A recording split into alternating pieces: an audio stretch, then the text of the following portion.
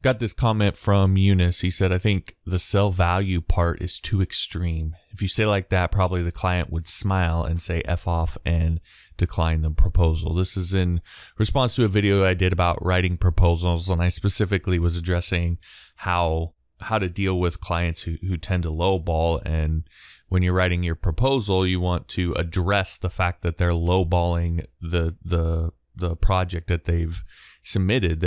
If you look at it and you see that, hey, what you're asking people to get paid to do this is way lower, and you're just going to end up with freelancers who maybe aren't going to do the best job for you.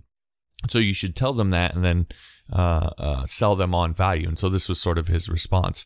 And this is probably the hardest thing to convince freelancers of. And all the time that I've done this is the one thing that people balk at the most, because it requires such a mindset shift. I think most freelancers, understandably, are a bit desperate when they start out freelancing. I know I was. I was working, a 9-to-5 job that I absolutely couldn't stand, and I was just looking for something to work and help me escape that. And at the time, I probably would have begged clients if I had to. So, I get it. It's not something I'm getting on people too much about.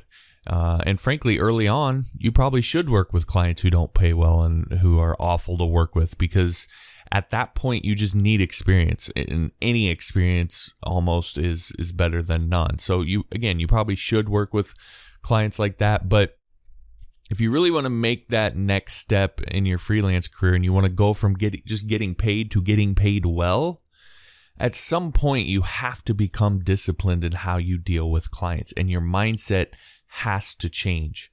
And so if a client is underbidding a project and you tell them that, you're honest with them, you let them know, and you make an attempt to sell them on value, I fully admit up front, and I say this in the video, it's not going to work all that often. But if you just feel like you have to bid on those jobs, then you need to sell on value, and you need to tell them right up front that they're underbidding the project. So if you do that, if you actually take the time to do that, and their response to you is F off and they decline the proposal, good. Because you just saved yourself a massive headache. In fact, I would say most of the time, I wouldn't even bother to bid on projects that are way underbid like that. Those are generally not going to be the clients that you want to work with.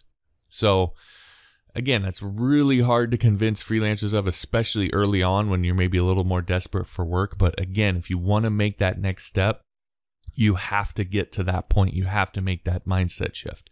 Now, of course, that's very hard to do when you are desperate for clients and you never know where the next one will come from, if they're going to pay well, will they be a pain in the butt, all that.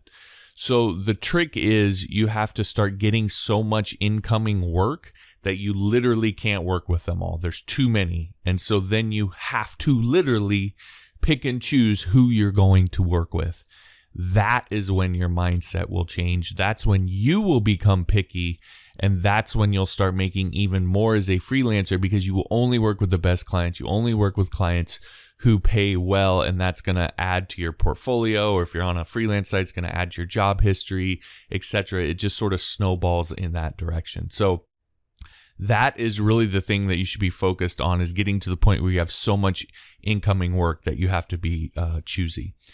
Anyway, that is also what my new freelancing course will help you to do. It's going to help you figure out how to find what high-paying services to offer as a freelancer, how to find clients who will hire you for those services, how to get referrals, repeat clients, and more. So I call this sort of the big rocks. This is going to show you the big picture, and it's going to give you the overall strategy and sort of the next 5 to 10 years of how to plan out your freelancing career. So if you're new to freelancing, or you just started, been doing it a while, and you want to have a clear strategy for how to move forward and grow your freelance business methodically, month after month, year after year, etc., then that's what the course is for.